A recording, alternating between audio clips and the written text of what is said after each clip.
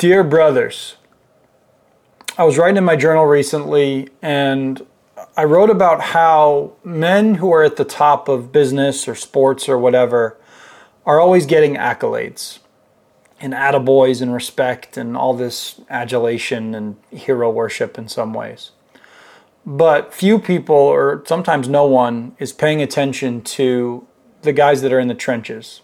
The people taking grenades, the guys busting their asses to make a better life for their families, the guys that are struggling with an addiction, the dude who shows up at 5 a.m. in the morning to the gym because he's trying to lose some weight, the guy who is going to counseling with his wife so that they can hopefully improve their marriage, the dudes who are going through the shit.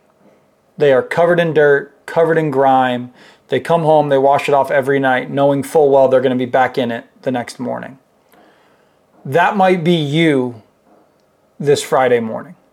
You might be going through some hard and real shit. The kind of stuff that puts you to your knees. That you might feel at some time you're just going to get sunk. Something's going to hit you, that missile's going to make its way in, and you're going to be done. But you continue to fight. It's not always pretty. It doesn't look perfect. You're screwing up plenty of times, but you're trying. You're putting one foot in front of the other and doing your best. If that is you this morning, I want you to know something. I am proud of you. I am praying for you. And I want to encourage you to keep going, to keep fighting. Fight like hell. Wipe the blood off every night and remember to pray to God to wake up the next morning with a willingness to get after it and prepare for battle again. Those are the kind of men I want to be around. Those are the kind of friends I want to have. Those are the kind of men I want to support. Those are the guys that when we band together can literally change the world.